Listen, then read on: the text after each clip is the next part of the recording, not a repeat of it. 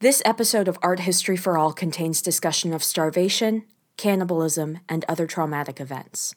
Also, there's a swear. Listener discretion is advised.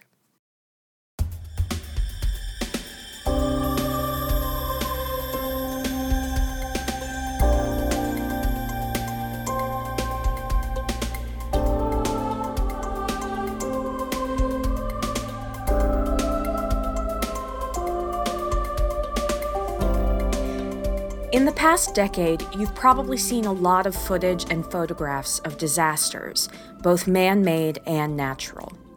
Fires, hurricanes, terrorist attacks, mass shootings. Each form of disaster brings along with it pain and trauma, and in the modern age, that pain and trauma is played out in front of the media, whether the survivors and their relatives want it to or not. When the disaster is a result of incompetent leadership, media scrutiny becomes even more highly charged, and this was true even before we had TV and internet outlets to look to for our information. In 1816, the frigate Medusa, along with several other ships, set sail to reestablish a French colonial foothold in Senegal. It never reached its destination, instead running aground on a poorly mapped sandbank and setting in motion events which would affect French politics for years to come. The wreck of the Medusa and its gruesome aftermath became the subject of fiction and nonfiction narratives, and also served as the basis for a monumental painting by Théodore Géricault, The Raft of the Medusa, which is still a major attraction in the Louvre today. In order to discuss the painting, of course, I need to discuss the disaster itself, which I'll try to keep to the essential details, as what happened to the passengers and crew of the Medusa is pretty disturbing stuff. Most of my information on the gory details of the wreck comes from Jonathan Miles's book, Medusa, The Shipwreck, the Scandal, the Masterpiece, and I recommend reading it if you really want to get deep into things. It also provides some good background on Géricault and his painting, so you get some art history in there along with your cannibalism. When it comes to Géricault's painting, there's also a lot to talk about in terms of style, composition, and its relevance to the 21st century. What does Géricault's raft say about politics, colonialism, or the legacy of disaster? Like all the art I cover on this podcast, it's not possible to get through all of its facets in a single episode, but we can at least begin the conversation. So batten down the hatches, and let's get to it.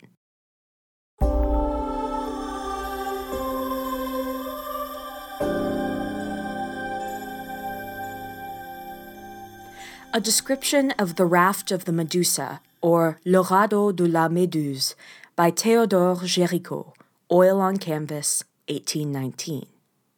The painting is 16 by 23.5 feet. A raft, piled with bodies, both alive and dead, fills the bulk of that space. The raft is made up of wooden planks, with a mast and sail that project at a slight angle just left of center. The sail is stretched taut, filled by the wind and partially blocking our view of a cresting wave at the far left. On the surface of the raft in the foreground are pale dead bodies, with one body at the lower right hanging halfway off the raft into the water. More bodies can be seen further back on the raft, some serving as props for live people to lean against, like the contemplative gray-haired man in a red cloak left of center. Of those alive, most are rushing toward the back of the raft, right of center. Some of them are clothed, some unclothed, but they all are rushing to join the most prominent figure in the painting. A black man, shirtless, standing atop a barrel and waving a piece of cloth at the tiny speck in the distance that might be a ship. The other figures on the raft reach toward him, grab hold of him, or point toward the speck themselves, indicating a possible source of rescue. But the speck is far off, under a forbidding, cloud-filled sky, and across a long expanse of choppy waters. The painting is largely monochromatic, dominated by brown and beige tones, with some instances of red among the survivors' clothing and the darkening sky. The sea itself is more gray than blue, and the lighting is dramatic, creating deep shadows on the bodies, both living and dead, and on the raft itself.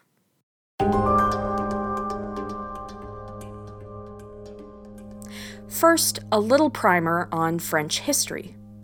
In late 18th and early 19th century France, politics were pretty much a disaster most of the time, and when they weren't a disaster, there was a faction that was determined to make them a disaster.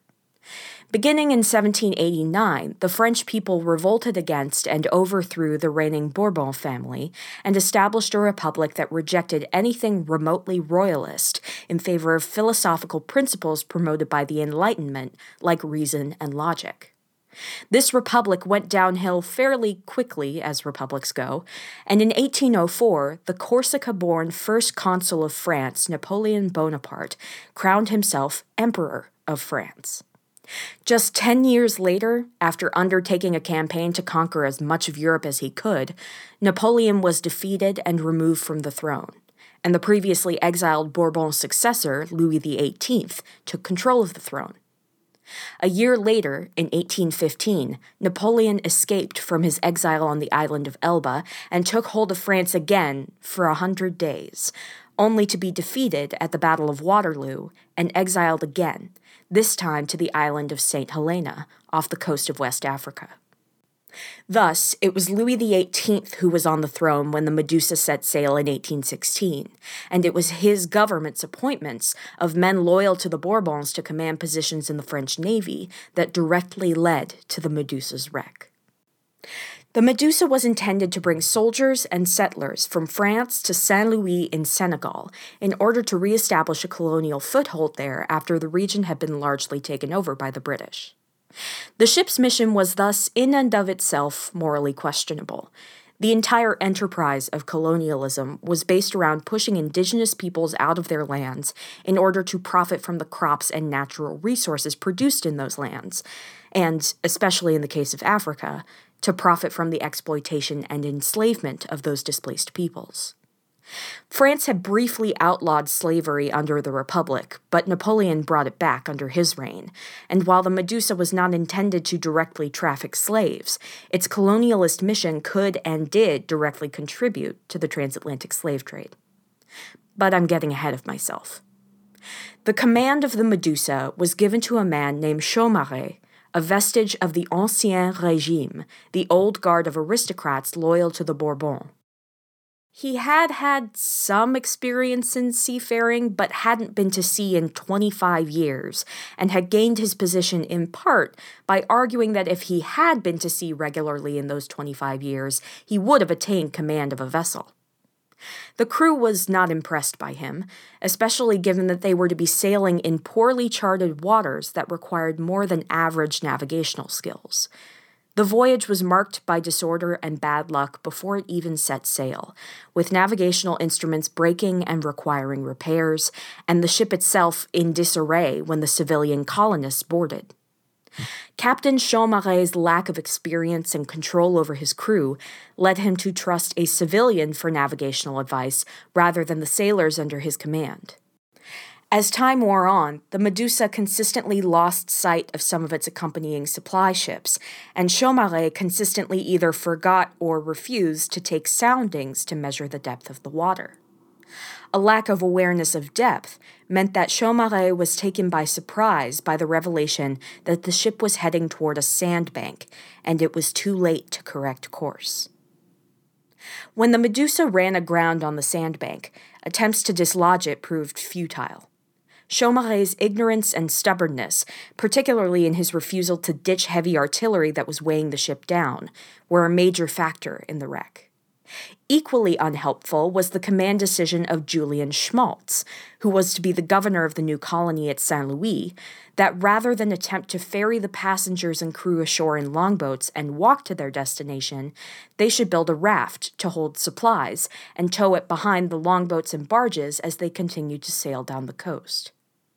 The raft was built, despite a disorganized and distrusting crew, but it wasn't built well enough. When storms hit and the Medusa began to break apart on the sandbank, passengers and crew evacuated to longboats in the raft, while Schmaltz and Chaumareix evacuated to their own barges, which they did not fill to capacity. The boats were attached into a convoy by tow ropes, with the captain's barge at the front and the raft at the rear, attached to the governor's barge. The raft was already sinking when people began boarding it, but 147 people managed to board, as they were prevented from occupying space on the barges. A longboat that was not connected to the convoy was also over capacity, and it became clear that these craft might slow the convoy down considerably. In his account of the wreck, Jonathan Miles includes a description of the signal exchange that betrayed the commander's selfishness.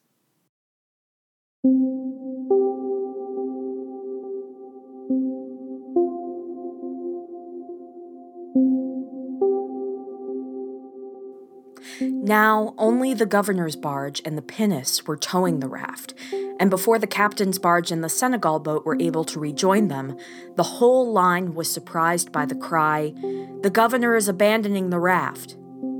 From the sinking platform, it was clear what was happening. The sudden confusion caused by the maneuvers to avert the collision gave barge commander Lieutenant Reynaud his chance. Standing up in the stern of the governor's barge, he raised his arm like an executioner. The hatchet in his hand came down in hard, repeated blows on the thick rope, hacking until he had severed their last threads of hope. The captain's barge came within earshot of the governor's barge, and Chaumaré called out, "What are you doing?" The reply came back, "The tow rope has broken." "Get a hold of it again." "We're abandoning them." "We didn't hear you." "We're abandoning them." Clanet, the paymaster of the frigate who was on board the governor's barge, repeatedly protested against the chopping of the tow rope, but to no avail. Lieutenant Reynaud had cut it on the order of Governor Schmaltz.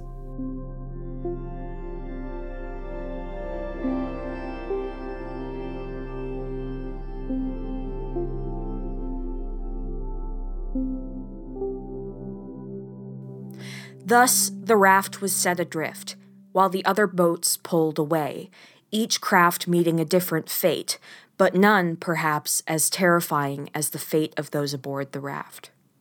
The raft had no compass, charts, or anchor, and only minimal supplies.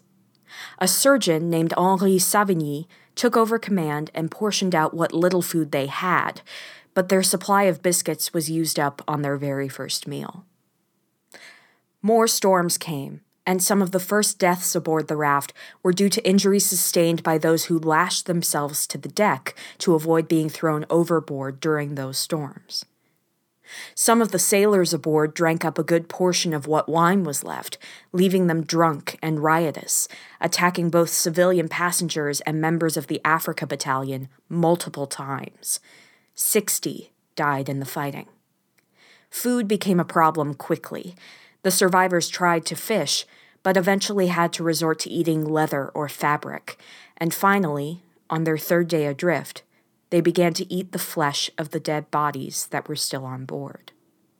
Still more rioting followed, and the deaths resulting left only 30 survivors out of the original 147. The leaders eventually decided to throw the weakest overboard to ensure there was enough wine for 6 more days. On the 12th day, a sail was sighted, but the ship sailed away before it could catch sight of them. It soon returned, however, and it turned out to be the Argus, the brig that had accompanied the Medusa. 2 days after the Argus picked them up, 15 survivors out of the original 147 arrived in Saint Louis, and 5 would be dead within the next few months.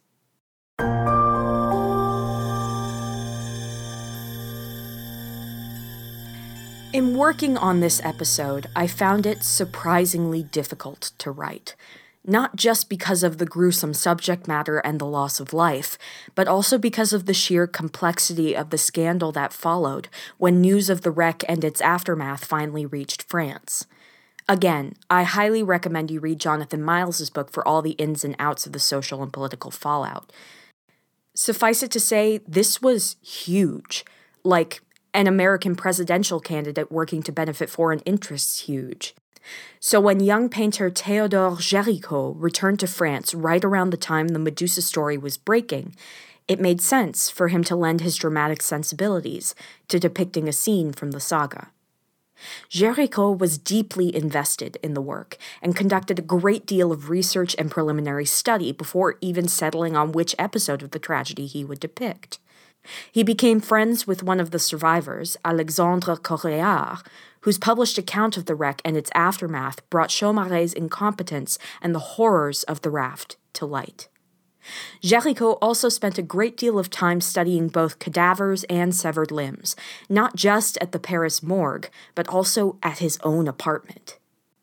He did draw from live models for some of the figures in the painting, with his protégé Eugène Delacroix modeling for the face-down man in the center foreground, and survivor Coréard posing for the pointing man at the back of the raft. The painting debuted at the 1819 Paris Salon under a different title than the one we use today. The exhibition organizers, presumably not wanting to rock the boat with the monarchy, called it the scene of the shipwreck, but everyone knew what it really depicted. As Miles emphasizes, the painting was not only politically radical, but also stylistically radical, as it was an example of a fairly new style known as Romanticism. The Romantic is often closely aligned with the Gothic, a largely British literary movement in the late 18th and early 19th centuries that I discussed previously in episode 9 in relation to Henry Fuseli's The Nightmare. As the 18th century ended and the 19th began, and the horrors of the French Revolution revealed what could happen when a dedication to Enlightenment ideals was taken too far, the tide of European philosophy and aesthetics turned away from reason, logic, and order, and toward emotion, drama, and uncertainty. These two poles crop up again and again in European history. The logic of the 18th century itself could be viewed as a reaction against the Baroque drama of the 17th century. Now, after the fall of Napoleon, under whose reign the crisp and orderly neoclassical style was all the rage, Romanticism pushed back in earnest against neoclassicism's stability with theatricality and spectacle. Géricault's depiction of the raft is unmistakably romantic.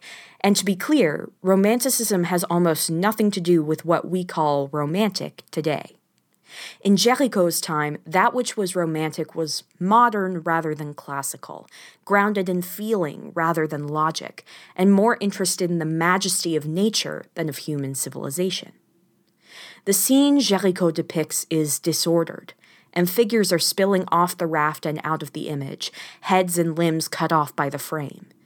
There is almost no clear whole view of anything, not the raft covered in bodies, nor the sea almost entirely blocked by the raft, nor the tiny speck of a ship in the distance. The figures extend far into the foreground, making the viewer feel physically close to their suffering, unable to escape the horror of it.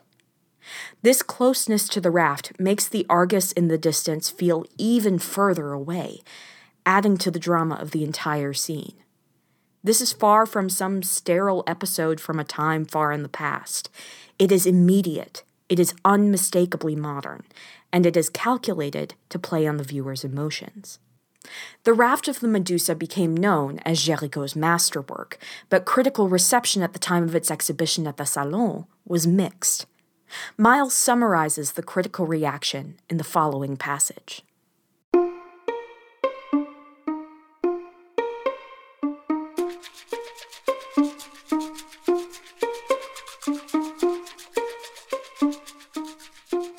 The painting's somber, monochromatic effect was broadly disliked. La Quotidienne, in the first of its 6 articles covering the Salon, actually called the work by its real name, and lamented the artist's use of monochrome, as did the critic of L'Indépendant. On the other hand, the critic in Le Moniteur Universel noted that the mélange of red and gray tones produces a sinister effect, which is in perfect accord with the spirit of the scene. The critic of the Gazette de France, calling it a monstrous painting, suggested that Géricault had sacrificed all the rules in order to catch man in the midst of a calamity that forced him to lose his dignity. There was nothing touching, nothing honorable. The critic of L'Indépendant, while admiring Géricault's draftsmanship, found nothing of Coréard and the surgeon Savigny in the work, which he would have thought to be the intention of the painter. Meanwhile, aesthetes considered the majesty of the brushwork belittled by the choice of subject.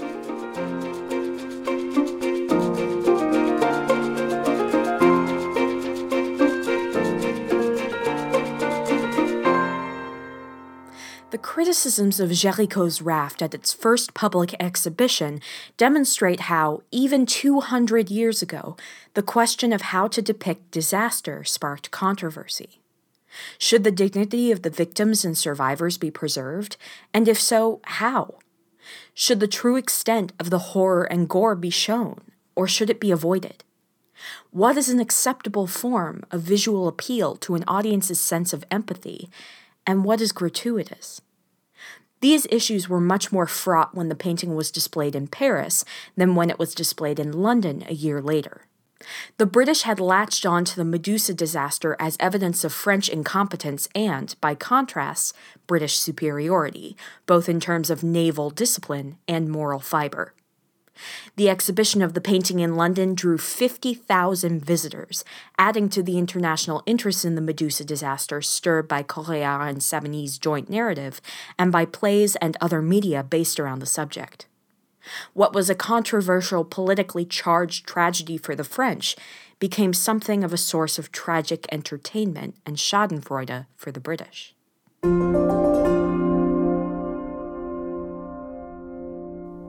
Géricault's painting was not actually purchased by anyone until after his 1824 death, when it became a part of the Louvre's collection.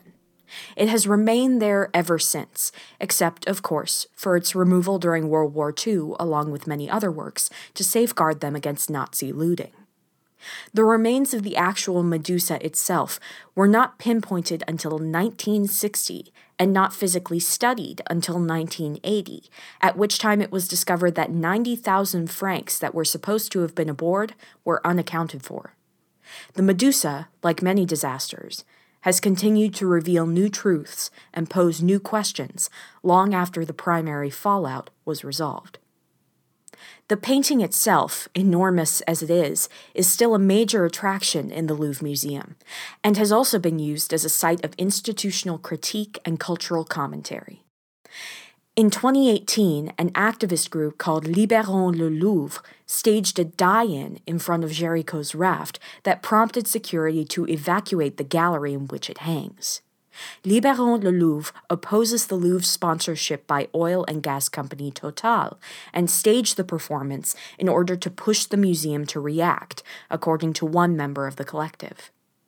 As protesters dressed in all black fell to the floor of the gallery in faux death, they listed some of the problems that Total's activities have caused, from drying up of rivers to indigenous populations threatened.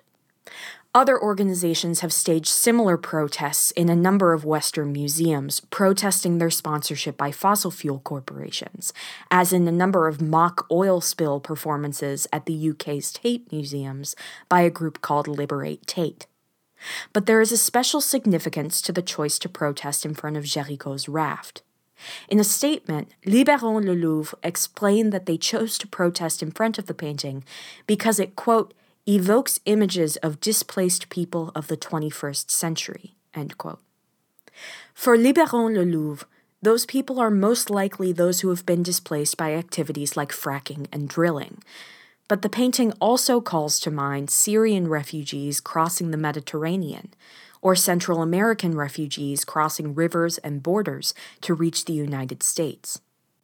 And just like the moment Géricault depicts in his painting, the hope for safety and resolution that these refugees experience may be brief. Just as the Argus did not catch sight of the raft when it was first in range, forcing the survivors to wait longer for rescue, refugees may find their hopes for safety dashed by obscure immigration systems and xenophobic politics. Of course, the group of displaced people most directly relatable to those depicted in Géricault's painting are the millions of Africans enslaved for the profit of Europeans and Americans between the 16th and 19th centuries. Abolitionist sentiment was on the rise in France in 1819, but the slave trade persisted, even after laws prohibiting it were put in place. Governor Julian Schmaltz, the man who ordered the raft to be set adrift, did nothing to end slavery in Senegal once he was in power, and in fact, only 2 years after the wreck of the Medusa, the slave trade in Senegal was said to be, quote, horribly increasing, end quote. Schmaltz was eventually removed from office in part due to his encouragement of the slave trade, but the trade continued in Senegal until at least 1831. Jonathan Miles's book takes time to emphasize Jéricho's sympathy with the abolitionist cause and points out the particularly prominent, active role of the black man hailing the Argus in Raft of the Medusa. While the racial dynamics of the painting are a fascinating subject to investigate, the way Miles frames this discussion feels a little like an attempt to prove that Jéricho was on the right side of history. The racial politics of the raft are elaborated even further by a recent pop cultural event that multiple friends have asked me to discuss on this podcast: Beyoncé and Jay-Z's music video for Ape Shit, filmed in the Louvre and released in June 2018. A flurry of commentary naturally followed its release, in particular commentary regarding the types of artworks displayed in the video and the significance of two black artists staging a video in an institution that is very Eurocentric. The video is loaded with potential points of discussion, but interestingly, Jéricho's Raft doesn't seem to figure into the think pieces about it very much, despite it being one of the few paintings shown in the video that actually includes black figures. In an interview with The Fader, art historian, curator, and Instagram skateboard critic Theodore Barrow, no, I'm not kidding about the last bit, discussed the significance of the raft's appearance directly, first explaining its context and then remarking, quote, "Given the context of the painting and its controversial history, it is difficult to see how this painting about slavery and careless brutality could have served as an appropriate backdrop in this video, but I guess it's a popular, well-known image," end quote. Barrow's confusion is understandable, but it's somewhat resolved by art critic Jason Farago's New York Times article, which breaks down the Carter's choice of setting in the following way.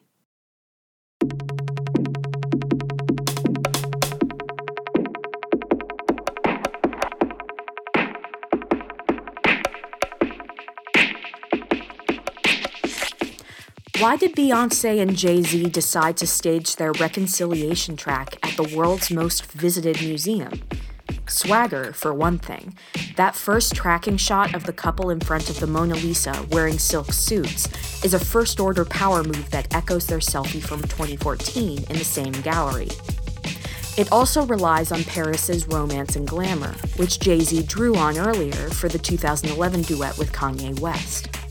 As so often, the couple here present themselves as both outsiders in an elite institution and as heirs to it, as people excluded from its narratives, but now possessors of it by virtue of their talent, their taste, and, well, their money.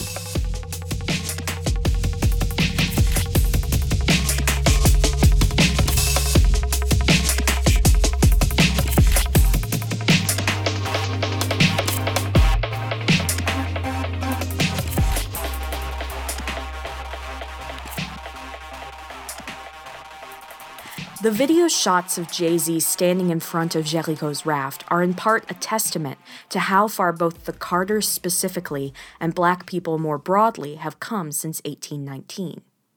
Yet this testament exists alongside Barrow's point that the raft in particular is a strange choice of image to include in a celebratory song about success, especially black success. In response to the video and the issues it raises, Kimberly Drew, former social media manager of the Met Museum in New York and the founder of the Tumblr Black Contemporary Art, tweeted that, quote, "Yes, it affirms that we belong in these spaces, white-centric museums, but we have to remain curious about this choice. These performances could have been hosted at Studio Museum, Project Row Houses, Art and Practice, the California African American Museum, etc. But these white spaces are the ones that we see," end quote. Drew's point complicates both our view of the video and of Jéricho's Raft. Why do we only seem to recognize revolutionary progressive actions when they occur in predominantly white contexts? Yes, confronting white-centric institutions and societies directly is important, but so is progressive action in contexts where marginalized groups are the majority or can more completely control the narratives surrounding that action. As I've said before, the context surrounding Géricault's raft is deeply fraught and cannot be reduced to a single progressive interpretation, not least because it can easily be read as capitalizing on human suffering. Most artworks are more complex than they first appear, but this seems doubly true for the Raft of the Medusa. There are few easy answers to be found in this painting or its context, and as such, I encourage you to take what I've discussed here and mull the image over yourself if you have the time. Keep the conversation around Géricault's raft going, because it doesn't seem to be losing its relevance anytime soon.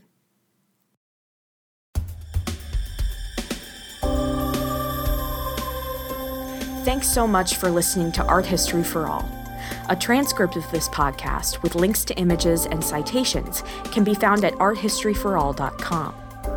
Updates about episodes and other fun artsy chatter can be found on our Twitter at arthistoryforall with the number 4. Subscribe to us on your podcatcher of choice, and don't forget to drop a rating and review and tell your friends about us too.